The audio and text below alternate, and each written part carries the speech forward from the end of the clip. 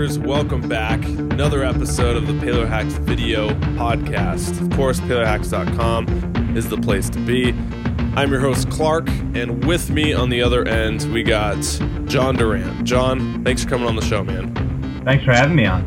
We were joking before that you got the little air traffic controller microphone set up. I like it, man. I think of it as my Madonna headpiece. Madonna headpiece. It's very glamorous, and it allows me to dance and move during interviews.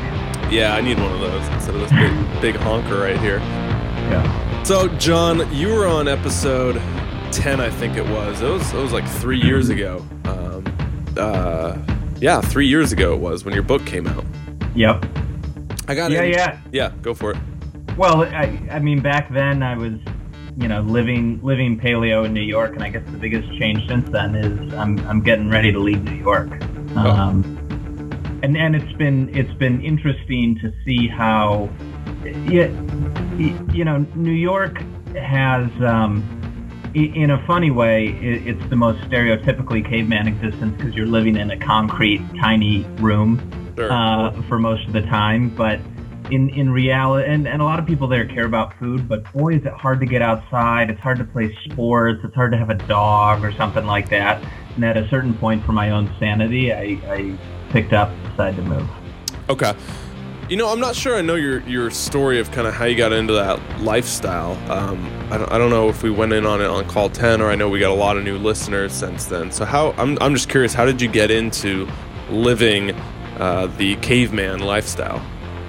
If you go all the way back, I studied some evolutionary psychology in college. I got to work with a great professor and writer named Steve Pinker, who's written a lot on the subject. I wasn't focused on health or fitness. I was looking at economic history and trade in relation to sort of our evolutionary past. But then when I got out of school, moved to New York, and just felt terrible working a desk job, and knew I had to eat healthier, but didn't quite know what that meant. Came across Art Devaney's website in 2005 or 2006. He was sort of an early mover, though he's become a little more quiet recently.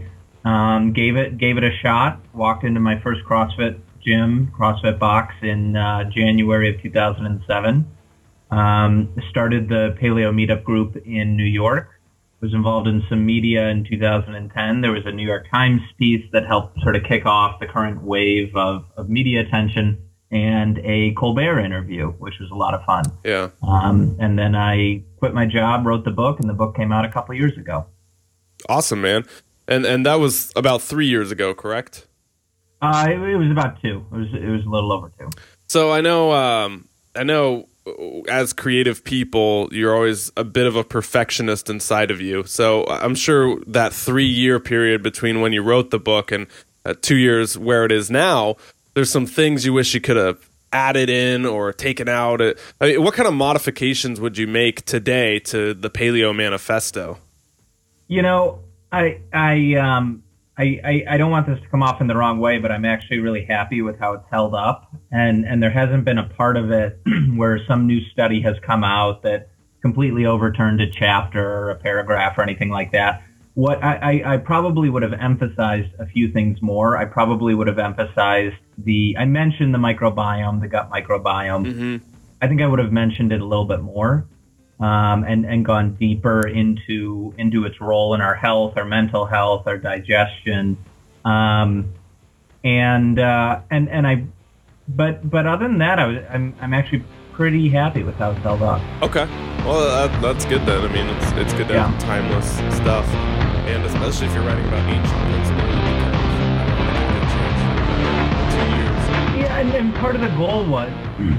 I didn't want to take a stand on minutia that could be overturned by a single study. So when I set out to write the book, I really set out with the explicit goal of making this book last 5 years from now, 10 years from now, so on. Yeah. And so I'm sure you get a lot of people who come up to you and say, John, I read your book, and now I'm starting to get into that lifestyle. I'm starting to live it and eat healthier and get better. What's some of the most common feedback you get? Do a lot of people, is this their first book they go to when they're trying to get into adopting a paleo lifestyle, or what are some common feedback that you get from readers? One common piece of feedback is that people expect it to be dogmatic and sort of ideological and rigid, and then they get into the book and realize that it's savvier and more sophisticated and frankly more entertaining than they thought it would. Because if you take the title Paleo Manifesto, it sounds like a strong statement of an ideology. Yeah.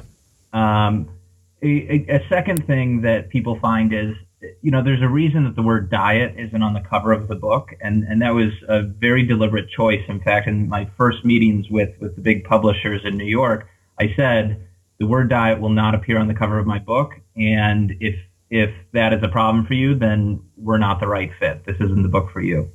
Why didn't you want diet on there? Well, I even though a lot of people are looking for weight loss solutions and things like that, I don't like the word diet. I don't like the sort of how it's become bastardized and this emphasis on short-term weight loss rather than a sustainable way of eating on an ongoing basis for the rest of your life. Sure. Okay. And I talked about a lot more than food. So a lot of these books will say it's a lifestyle, but they'll still spend 80% of their time on food. And I had a broader set of topics. The lifestyle part of paleo or any other sort of lifestyle diet really fascinates me. Kind of the things you can do outside of the 3, 4, 5 times a day you're eating food that really make a bigger health impact. Like we're talking about clean water, we're talking about sleep, we're talking about movement, talking about products, all that sort of stuff, the lifestyle component. So I kind of want to touch on that a little bit because I think it's important that doesn't come up on this call. What are some of your go-to fundamental lifestyle hacks, if you will, that you incorporate into the paleo lifestyle? Yeah, I mean, I've started to pay more attention to microbiome in my daily life. There's a spray that I use that has actual live good bacteria on it to help replenish your skin microbiome. It's called Mother Dirt. If you go there, I actually am helping the company as well. In terms of gut microbiome, kombucha, other fermented foods. One of the things that I found is incredibly important is just your social network and who's in sort of your immediate circle. I was living with some folks in New York who, for almost a couple of years, who were great people, but none of them were really into food. None of them were into health and fitness. And that has a profound effect on the decisions you make. Yeah. And so people spend all this time struggling with discipline. I'm going to change myself. I'm going to be new year, new you sort of type of thing. But if you surround yourself with the same people who have the same habits that you had before, it's very difficult to change yourself. So I actually have paid a lot of attention to sort of the people I surround myself with. Okay, so we got some microbiome in there, and we got who you surround yourself with. Two very important things to dive into. I think the microbiome's kind of its own beast we'll tackle in a bit, but the who you hang around is very important because that's one of the biggest pieces of feedback I get on this show from moms, actually, that it's hard converting or bringing over their family to adopt their lifestyle that they want to do. If they're cooking for more people, sometimes they just want the Cocoa Puffs or whatever, and it's hard to really adapt that. For the moms listening out there, just to address that piece, do you have any sort of ways or hacks or advice for maybe getting people in your immediate circle to transition or at least be open to another way of eating? Well, I mean, one thing to do is try to make it easy for other people. What's been good about the paleo movement over the last few years is you've had more figures springing up with great recipes, or companies springing up with meal delivery services, or better tasting products, and so to some extent, I do think there's sort of like a little of a backdoor method where you start to serve people stuff that just tastes good, and they don't really notice that. You don't try to convert them. You just give them, a good tasting option. That's a big part of it. I mean, another thing is when I speak with people, I don't try to persuade them necessarily of the truth of paleo as a whole. I'll typically focus on, I'll try to find if there's a specific functional issue that people have. Maybe it's a digestive problem or skin or something like that, and really try to speak directly to those benefits. Because I tell you, the other piece of feedback,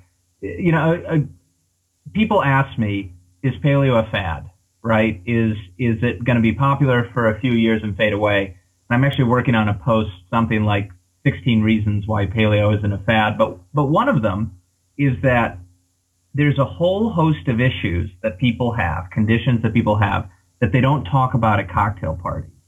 Nobody's at a cocktail party saying, "Hey, let me tell you about my IBS and the runny poops that I have." But if you solve some of those really important problems that people don't talk about for people, they don't go back, and they don't. It doesn't matter whether you buy into the ideology or the framework or the worldview. If you've had to stay within 50 yards of a toilet for your adult life, and now you don't have to anymore, that's incredibly powerful. And that affects all different types of people. Sure. And I think, too, people get burnt out hearing about the weight loss promises. And when you're able to kind of put a new incentive in their minds of maybe you don't have to stay within 50 feet of a bathroom for your whole adult life anymore, that's not normal. Yeah. Then they're able to grab onto that and go for it. So getting clear on the why is a common trend we hear over and over again. Or for kids, for kids. So I went back to my high school and gave a talk to the high school students, and I focused on acne and dental health as well, braces, things like that, because those are really relevant challenges. And I mean, I remember I didn't have terrible acne, but it was enough to bother me and to make me less confident and things like that. Poor skin quality can be absolutely devastating to the social lives of kids. And, they get put on these antibiotics, and, that can cause other issues. And so if you can put yourself in the shoes of the other person and say, oh, here's something you've already wanted to address or that's negative in your life, and here's how this can help. Yeah, that's great, man. Meeting someone with where they're at with what really matters to them.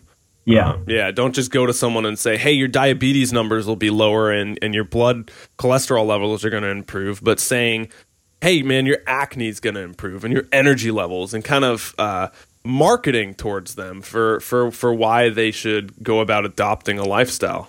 Right, because not everybody, the reality is not everybody is going to want to identify with paleo, or not everybody's going to want to call themselves a caveman or cavewoman or whatever, and that's fine. That's fine. Yeah. But you can reach people where they are, as you said. Yeah, that's one thing I go through is I love this style of eating and this lifestyle with a passion. I feel way better on it. I thrive on it, but I still kind of get a little, oh God, here we go again. When people ask me about what diet I'm following or what nutritional approach I'm following, and if I say paleo, you just get the same 10 questions over and over and over again. And when one of them you touched on with, oh, it's a fad. Right. But I think there's definitely a difference between a fad and a trend. One is more, the fad is very spikes. It's the wave. And the trend is like the tide. It's very strong, but it's still going to be there. I like your metaphors, and I completely agree. There are all sorts of reasons. People will say, is gluten a fad? Is paleo a fad? I actually have a belief that at some point, I don't think the emphasis on gluten is necessarily misplaced, but gluten gets much more attention than some of the other things in grains. Yeah. And I actually think there will come a time when gluten, going gluten-free may be overrated, but going grain-free is still underrated. So I was actually talking, I gave a paid talk to a group, to a food company, and they thought gluten-free was a fad. And my perspective was, moving away from wheat, corn, and soy as the basis of our diet is not a fad, and it has a long way to go. Yeah. Well, I think too, we've touched on it on the show, but a lot of the people putting out this information on blogs, on news, on YouTube, there's an incentive to talk about what's hot and to get the views. And there's two ways to get traffic, views, publicity. It's one, on the way up, to write about why something's great, why gluten and free is better, why going paleo is better, why intermittent fasting is better, and when it's hot and the ball's rolling. But then where's the other way? Once everyone knows about it, the other way to get traffic is to now bash that hot trend. Yeah. Like why paleo is wrong, why gluten-free isn't as good. And so people are always in this flux between the pendulum swinging all left or all right, and it's just the wave of the internet. Yeah, and I've seen this in a few different arenas. First of all, articles about paleo get a lot of page views because the community is large and people care about it. And so some of these hit pieces on paleo they're not motivated by really trying to understand what's going on. They're motivated by page views. We've seen that in the CrossFit world. I don't think that, I think there are areas where, there can be valid criticism of CrossFit, but there are a lot of media pieces that just lay into CrossFit from people who don't know what they're talking about. And it's just a way to attack something that's succeeding. Yeah. Look, the haters. The haters. I was going to hate there. Did you get any haters from your book or any hate mail? I got a little bit of hate mail. I recently got an email from a young college student who wants my book banned on her college campus. Wow. And she wrote a letter. I know. I was really proud of that. I was like, this is I've arrived. I'm somebody. And basically because of my criticism of vegetarianism. And she sent me the letter an excerpt of the letter that she sent to her college president. And it wasn't like, this guy is whatever. We shouldn't be banning books regardless. But was giving like detailed and specific rebuttals of the biochemistry of vegetarianism as if that were somehow a rationale to ban a book on campus. It was not. Yeah. So, if you look at my Amazon reviews, I really enjoy reading. They're nearly all good, but occasionally I have like a bimodal distribution. I get a lot of 4s and 5s, and then I get some 1s. Sure. And the 1s are almost invariably vegetarians and vegans. Yeah.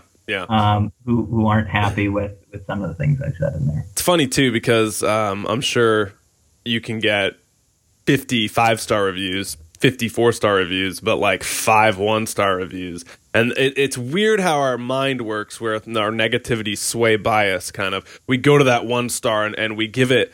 I would give it more time in my mind and getting these like mental loops like, oh, that's not true, this blah, blah, blah, versus like the 5-star reviews who are like, good job, man, you did a good thing.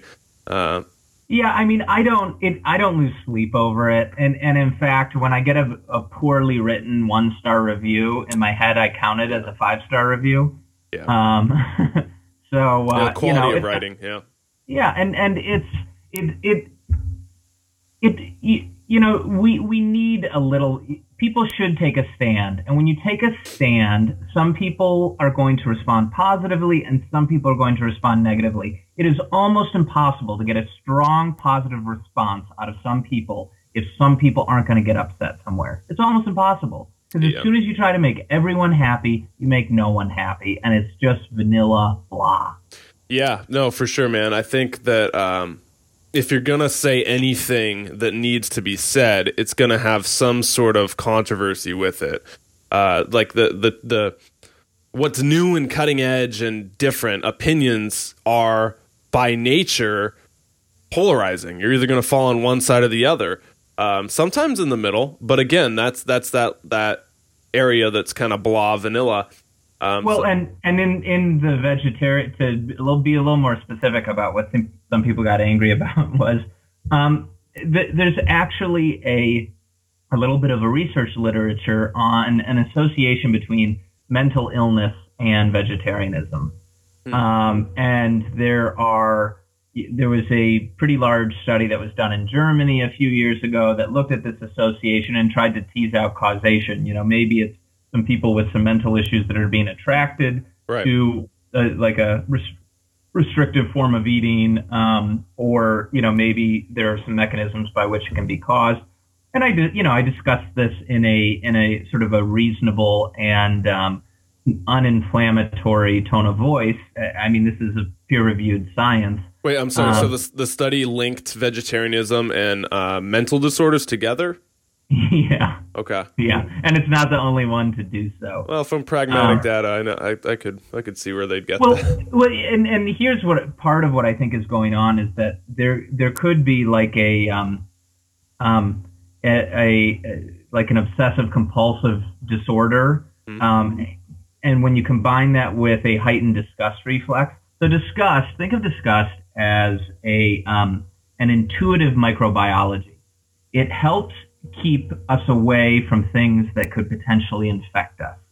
So rotten stuff, bodily fluids, corpses, rodents, insects, the things that routinely gross us out, or at least when you look across cultures around the world, are things that back in the day, or even today, could infect us. And the behavioral response, the action of behavioral response is to expel something from your mouth. You sort of gag, which is the body saying, get this out of my body. And a lot of people will actually physically move away when they're disgusted, and sometimes even put up their hands, which is the appropriate behavioral response to get away from something that could infect you. So it's biologically wired. Correct. And it can be modified by culture and upbringing. Obviously, when it comes to foods, Americans love cheese. The Chinese think it's disgusting. The Koreans love kimchi and whatever else. So obviously it can be altered, but there's actually quite extensive literature looking at the function of disgust as this intuitive microbiology. That's fascinating, man. Well, and so here's how it intersects with vegetarianism. So meat spoils faster than plants. Meat is actually, if you live in an era before refrigeration, it's easier, even though meat has more nutrients, it's more energy dense, high protein, high quality protein, it's still, you can get pathogens from it more easily than plants, because plants have built-in compounds that are basically insecticides and fungicides and things like that, because plants just sort of sit still, they're rooted to the ground, and so they have to fight off invaders using chemical warfare. Animals don't have that capability. Meat spoils faster, and so it's a greater disease risk. Okay. So if you have this really heightened disgust reflex that can get triggered by blood, by body parts, by corpses, by, you have all these vegans who talk about like meat is just rotting flesh in your colon, whatever. PETA's tactics are to gross people out. So you can see how a super sensitive disgust reflex could get triggered by meat in a way that there's less likely to be triggered by plants. Now, you combine that with the fact that women tend to have a more sophisticated disgust reflex. So women, for much of history were either pregnant or carrying small children, and pregnant women and small children are highly susceptible to disease.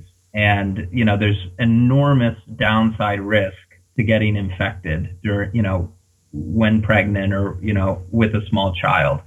So it was extremely important for women and small children, women and infants, to avoid something that could infect them. And there's study after study showing that women, in fact, do have a stronger disgust reflex. Now, it's sometimes inappropriately called a weak stomach. And It's not that women have weak stomachs. As I say in my book, it's that they have discriminating taste. And it's actually an evolved mechanism to avoid something that could infect you. So now you put it all together and you say, all right, so meat is more likely to trigger disgust. Women have a more sensitive disgust reflex than men do. And then you look at all the gross out tactics that the vegetarian world uses, and you can see how vegetarianism might be it might be less of a sort of a reasoned, rational choice than so much a response to the fact that we're no longer in touch with our food, we're grossed out by where it comes from, and so forth. Wait, so how does the disgust tie into that again? Because I loved the component of like the weak stomach and Right. meat spoiling more often and all that stuff. But that seems to be an argument like for vegetarianism, like why you wouldn't want to touch meat. We'll take because meat isn't necessarily like the meat. If you get meat from a farm or if you get it from a high quality source, it's not going to infect you, and you can cook it, and that kills anything. In fact, a lot of foodborne illnesses these days come from things like spinach and other vegetables in our supply chain. To take a really extreme example of this, think of morning sickness. Right? So morning sickness is this period of a time during the first trimester of a pregnancy where women are grossed out, revolted by a lot of foods that they otherwise would have eaten. And meat is part of it. But also strong tasting foods, strong odors, coffee, some other things like that. This could basically be a period of time where the body says, avoiding infection is more important, during this very sensitive developmental period is more important than the nutrients in meat. But vegetarians are basically doing that all the time, and that can be a recipe for disaster where you're not getting a high quality food source, and you're avoiding things that aren't actually a risk. Okay. Does that make more sense? Yeah, it makes more sense. It's fascinating stuff with the disgust reflex and kind of why we would avoid certain foods at certain times and how maybe that doesn't shift off for people and it's more prevalent throughout their life versus intermittently. Right. Or take a fermented food that some people don't like. Take kombucha or kimchi. Natto, those beans. Natto, right? Yeah. If you eat that growing up, you get used to the taste and you think it's sort of normal and you come to enjoy it. So you basically, our disgust reflex needs to be set appropriately during development. Otherwise, we can be grossed out by things that maybe aren't bad for us, that are quite good for us. So all these people now grow up in cities. They don't grow up on farms. They don't know where their food comes from. They watch Disney movies about Bambi and sort of anthropomorphize these animals. And so when they're in the grocery store and they see, a perfectly good piece of meat, they can get grossed out by, a speck of blood or, oh my gosh, they didn't cut the feet off. And to me, that's a hypersensitive disgust reflex that's, if you let it run wild, it's going to cause some health problems down the road. That's fascinating, man. It seems to be there's an emotional component to that gets in the way of debating the facts and logics when it comes to food and nutrition. Definitely. Oh, food is very religious, very religious and political in nature. So like when I was researching what you were up to in the past 2 years, I was watching some YouTube videos, and there's one, I think you might even have a couple debates on YouTube with vegans, and they want to pin the paleo guy next to the vegan. That's what everyone wants. Like why did they choose you? Did you set that up, or is that something you're passionate about, or you just walk into it, or how did that come about? Well, I had one very interesting debate with John Mackey, the CEO and founder of Whole Foods. Oh, really? Is that what I was looking at right here? The vegan versus the man versus vegan. What is the best diet? Maybe From I've done. Freedom Fest Yeah, Freedom 2014. Fest. Yeah, yeah, Oh, yeah. that's John Mackey. Okay, yeah. Yeah, so really, really great opportunity, and he's really a wonderful person and entrepreneur. I mean, Yeah, Conscious Capitalism, great book. yeah, and he's done an incredible amount of work to, bring people closer to food, even if they don't eat like he does. And so I respect him a lot for that. We had some disagreements on some of the substance, on some of the biochemistry, on nutrient density and things like that. He actually surprised me. I was caught a little bit off guard because I thought he was going to defend veganism as the optimal human diet, and he didn't. He said a small amount of meat and fish is probably optimal, but he chooses to go full vegan for that last part for ethical reasons. So I found I was a little caught off guard by that, but we had a good debate and I enjoyed it. But people enjoy a certain amount of conflict. Yeah. When I post on veganism, it tends to get more page views and retweets, things like that.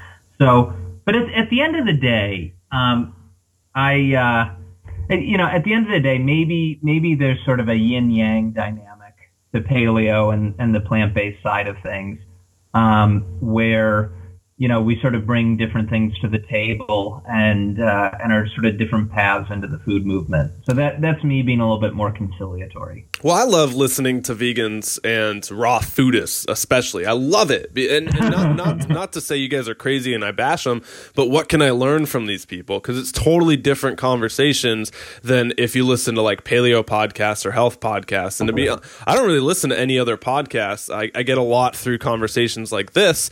But I will listen to like David Wolf or some other like raw foodists because they're talking about weird mineral spring water and raw water and earthing and all these different things and sun gazing and all these different methods and crystals that are just so out there that I find it really fascinating and I love it.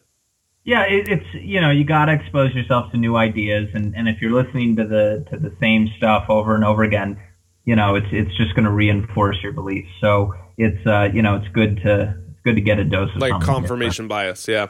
Yeah. So do you think then, coming off that debate, was there any point that he pulled out maybe that changed your view on a paleo principle or lifestyle? Not really.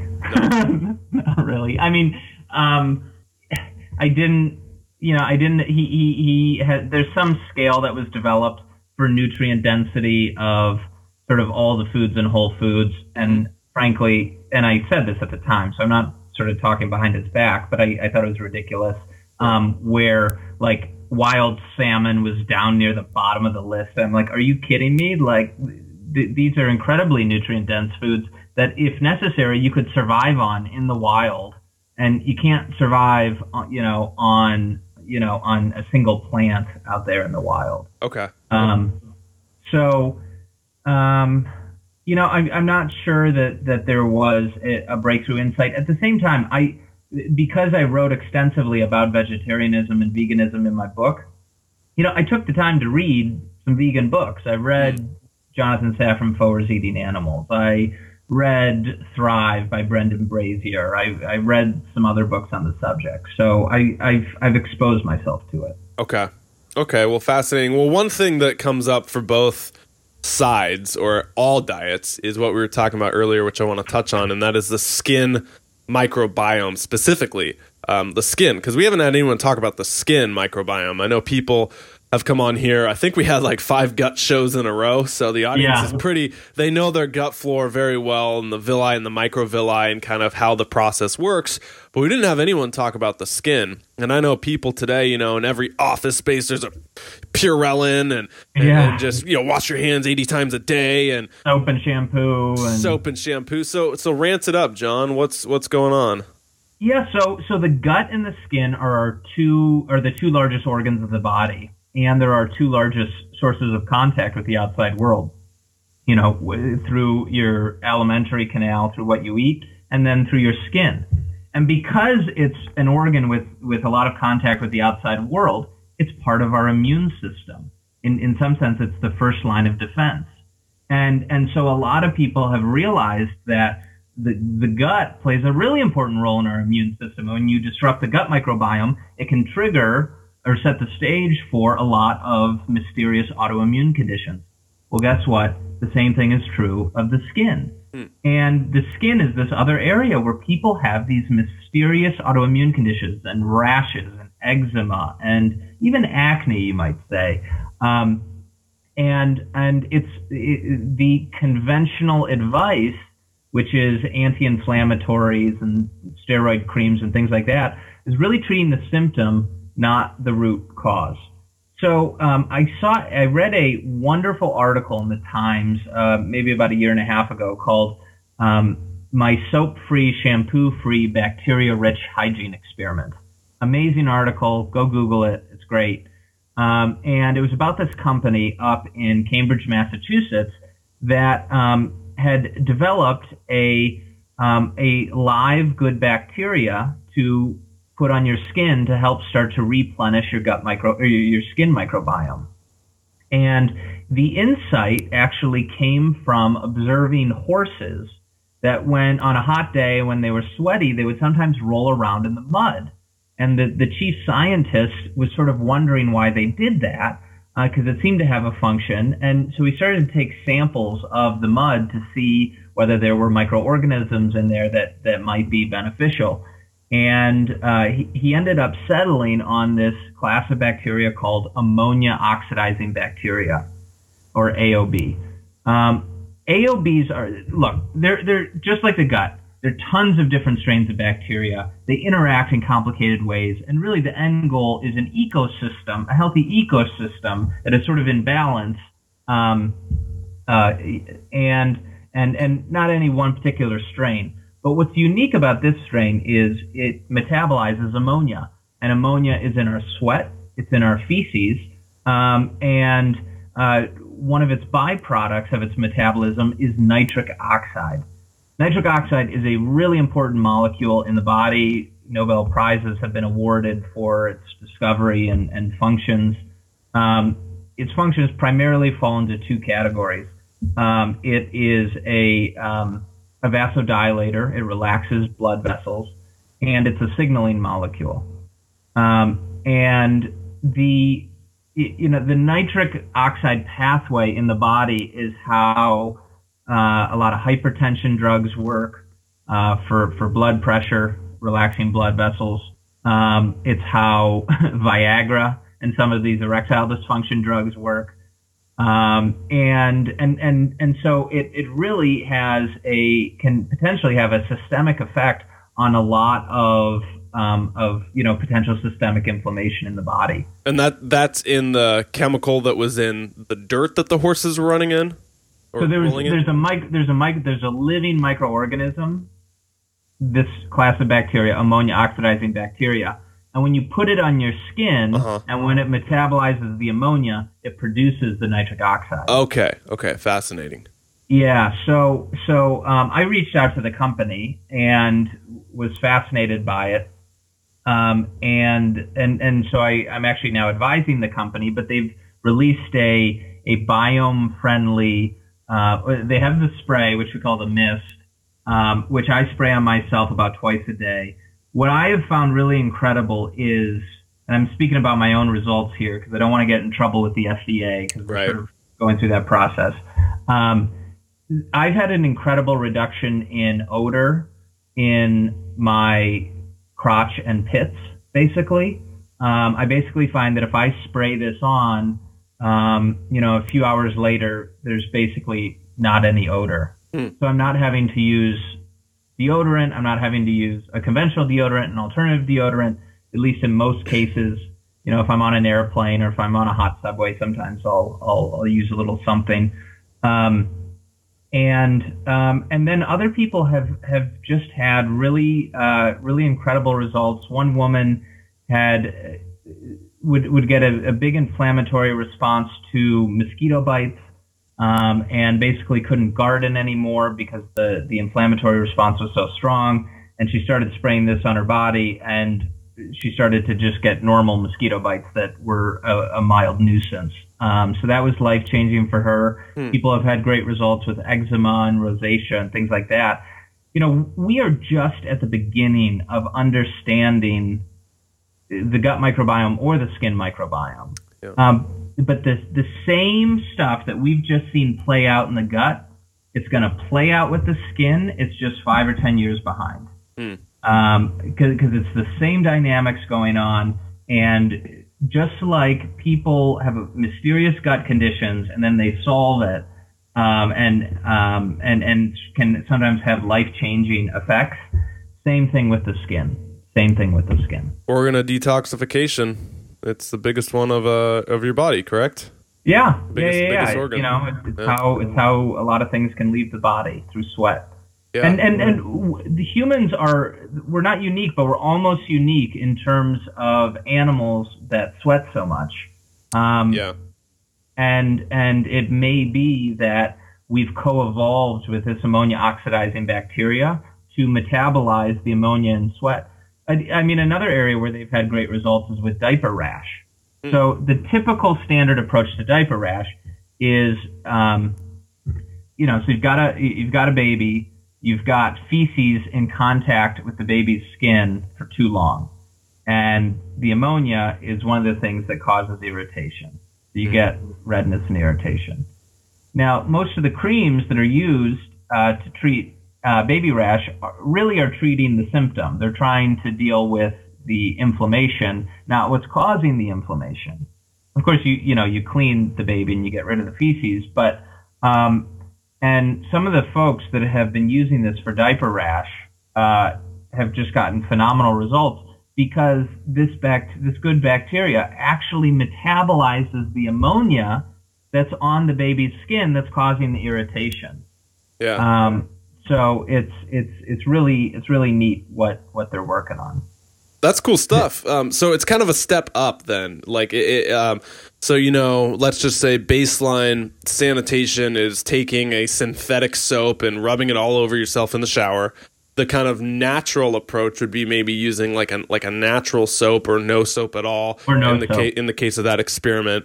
But this is kind of the next level of jump. So if you're going from synthetic, it's 2 steps up of actually adding in good stuff to your skin. Yeah, I mean it's a living probiotic. Just like we've started to see that with the gut. But check them out. They're you can go to motherdirt.com. Yeah, I was just looking at them. Yeah, and if people have some weird chronic skin condition that's been bothering them for a long time, no promises, but it's definitely worth a shot. Try it out and see how it goes.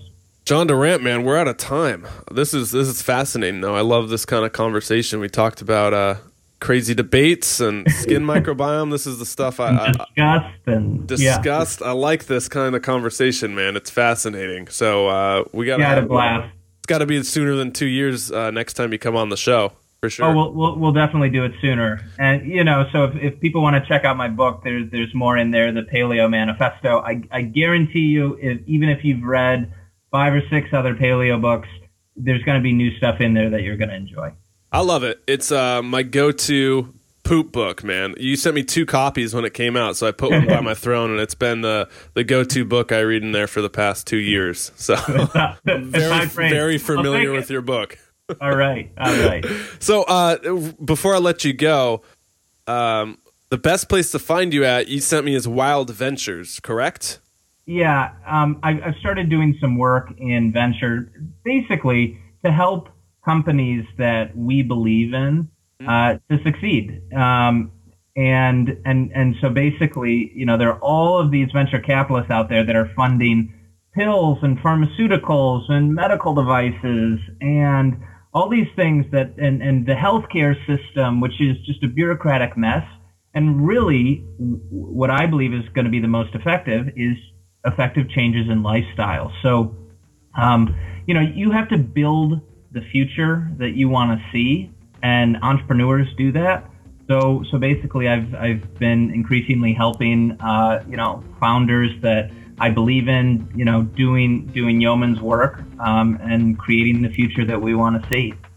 Awesome, man. So another thing we got going with Paleo Hacks, we have PaleoCon, the first summit they did, and you host that, and it's getting relaunched, I believe. Talk a little bit about PaleoCon. I know it was a while ago, but just give it was great. Yeah. We put together a great program. I interviewed 25 plus figures, from Lauren Cordain to Michelle Tam to Katie the Wellness Mama to Rob Wolf. So we have a really all-star lineup. We shot some great video stuff around recipes at Hugh Kitchen in New York, and some different workouts as well. And it was a blast. It was a blast. It was a lot. It was sort of everybody who's anybody in space, with a lot of great practical tips, insights, discussion of sort of like current findings in the latest studies and things like that. It's kind of your Paleo 101 course, and next level as well. It's the I don't want to use manifesto because that's your book name, but it's the biggest thing. So paleohacks.com. Check out the Paleo Summit. More information on stuff like this, on what we were talking about today, and cool videos. Sounds like. That's right. It's awesome. John, my man, thank you for coming on the show. It was a blast. Yeah, same. Thanks. All right, man. Take it easy. Yeah, you too.